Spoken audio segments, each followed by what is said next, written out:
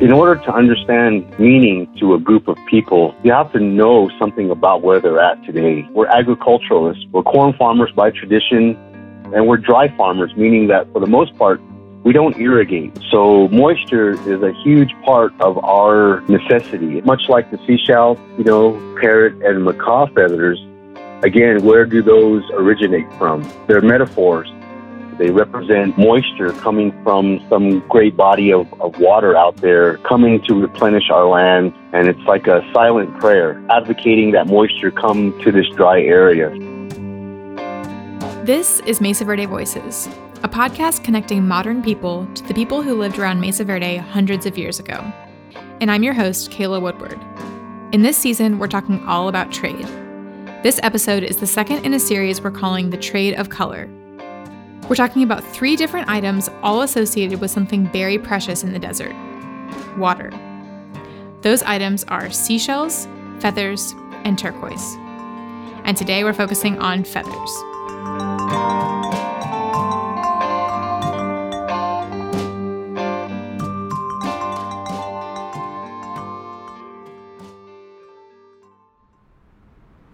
Chords are we talking about? 1, 2. And it was a particular artifact made of feathers that brought me to the Edge of the Cedars Museum in Utah. So we're looking at the apron, the macaw feather apron, and you can clearly see that we've got cords of feathers. Again, this is Jonathan Till. Well, I'm the curator of collections at the Edge of the Cedars State Park Museum. I'm also an archaeologist.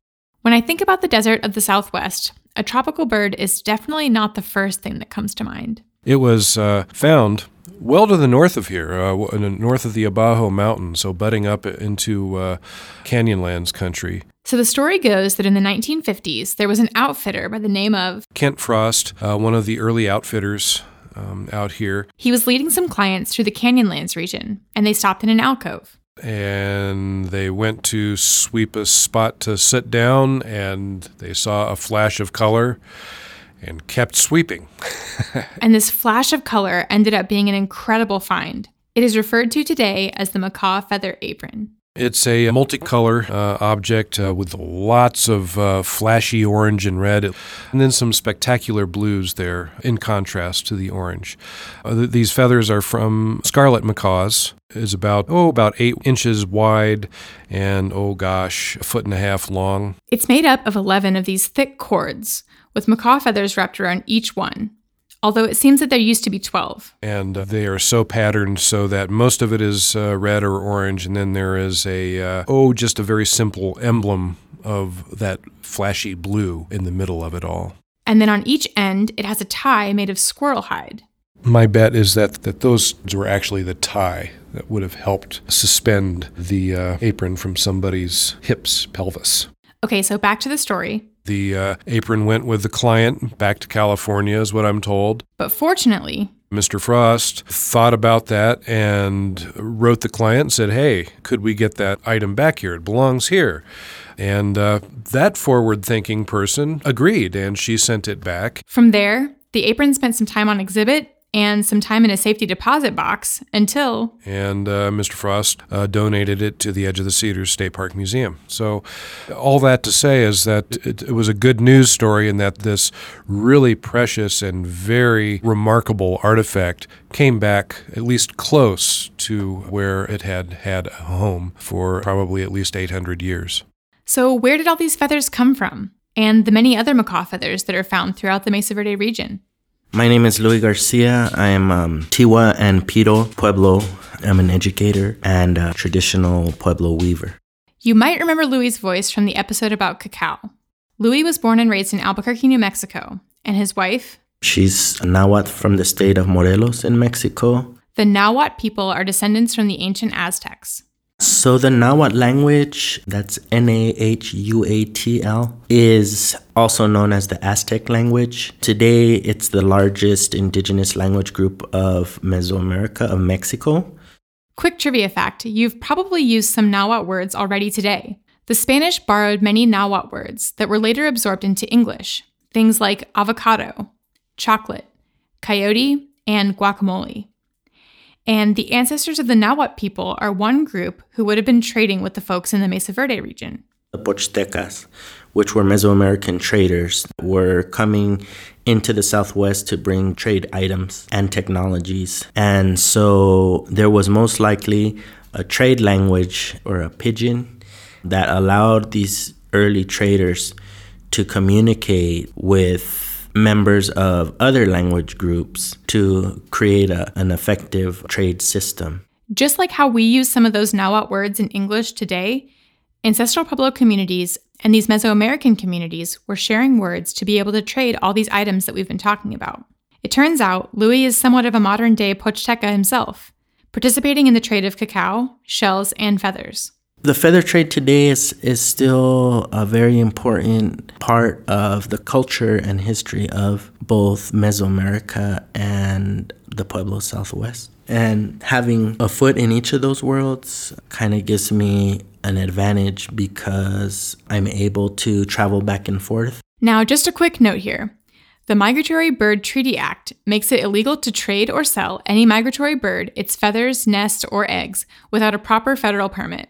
And for tribal community members such as Louis, there's an exemption.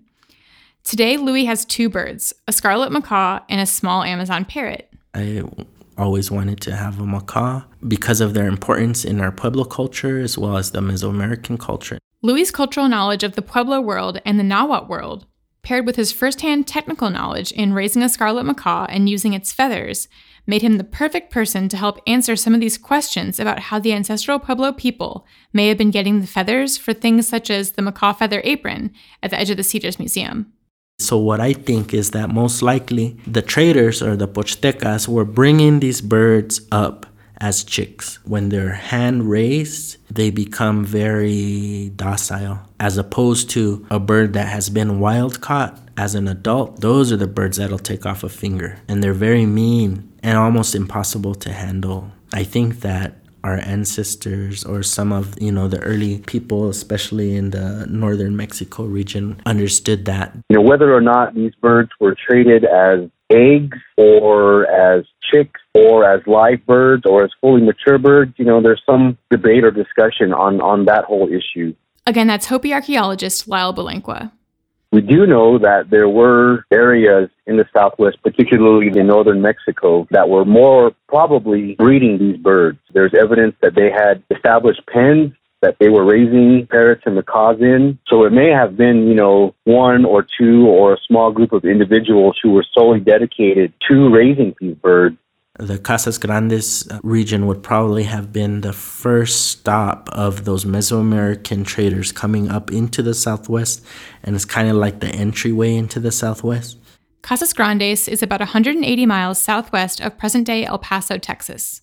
We see on some pottery, particularly from southern New Mexico, they had very elaborate designs and almost like daily life scenes painted on their ceramics. And in some of those, we see individuals transporting birds in what are probably cages. There's that kind of real-life evidence in terms of, being visually portrayed of an individual moving birds around. And so, we definitely know that this was a specialized skill, that somebody had.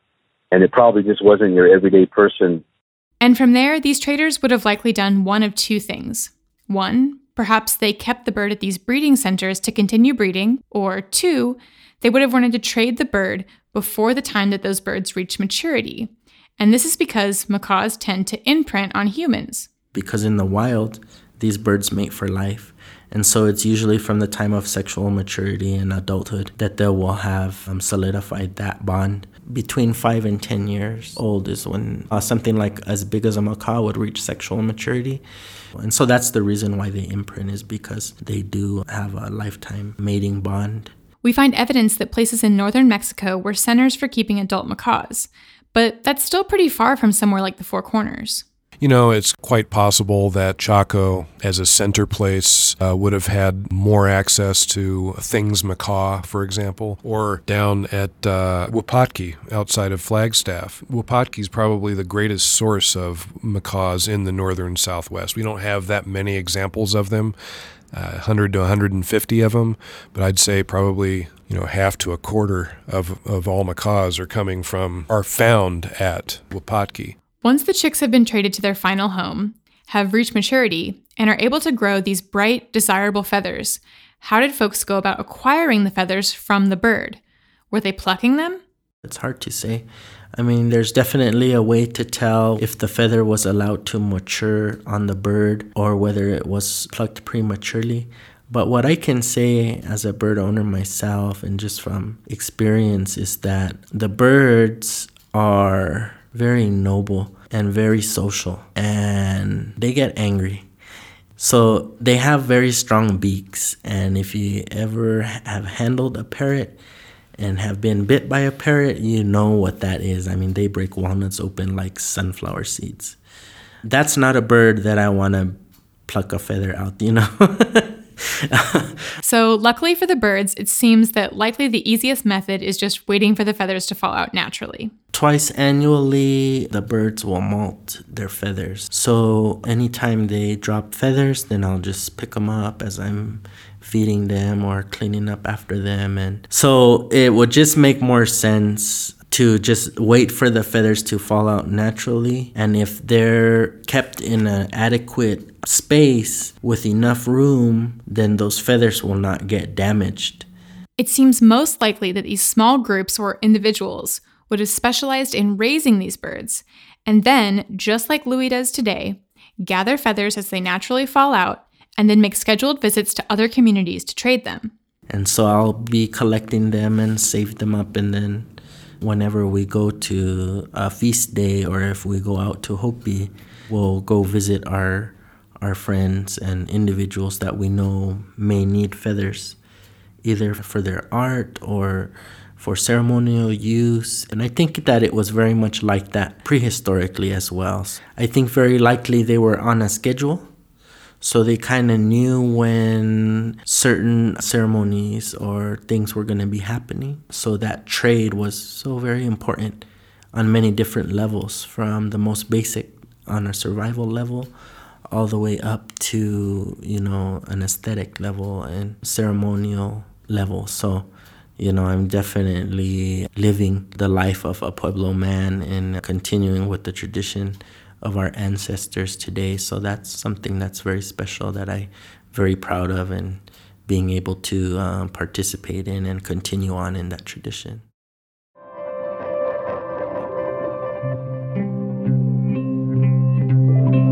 Louis shared his experience as a modern-day trader in the Pueblos, and the trade and use of these items still takes place at Hopi today.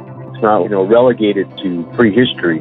I think probably every Hopi family has their own collection of parrot feathers, seashell ornaments, things that we use in ceremony. And I think a lot of them are mostly, relegated to ceremonial religious use. They're not necessarily worn. At least feathers aren't worn every day. They still have that same use as our ancestors used them. And so again, there's that silent metaphor of moisture associated with it, but also the bright colors. We talk about the landscape that these feathers, that these birds originate from. They're full of colors, bright colors, the landscape itself. And so that, the metaphor for vibrant landscapes. I mean, the feathers themselves are so beautiful and very sought after in a dry desert environment, so they were able to acquire these very bright colors and feathers that were very beautiful to be used in ceremony. So it just added another layer of the power that the men were able to create in the kiva to bring the rain.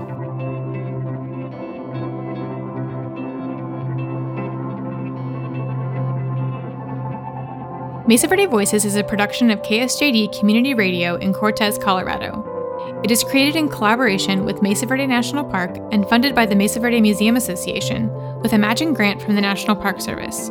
Special thanks to Robert Dobry, Cindy Cooperrider, and Bailey Springmeyer for your help in research for this episode. And a huge thanks to Lyle Belenqua, Jonathan Till, and Louis Garcia for sharing your stories with us. Our show is produced and edited by me, Kayla Woodward, with engineering help from Robert Woodward. Our music is by David Morella.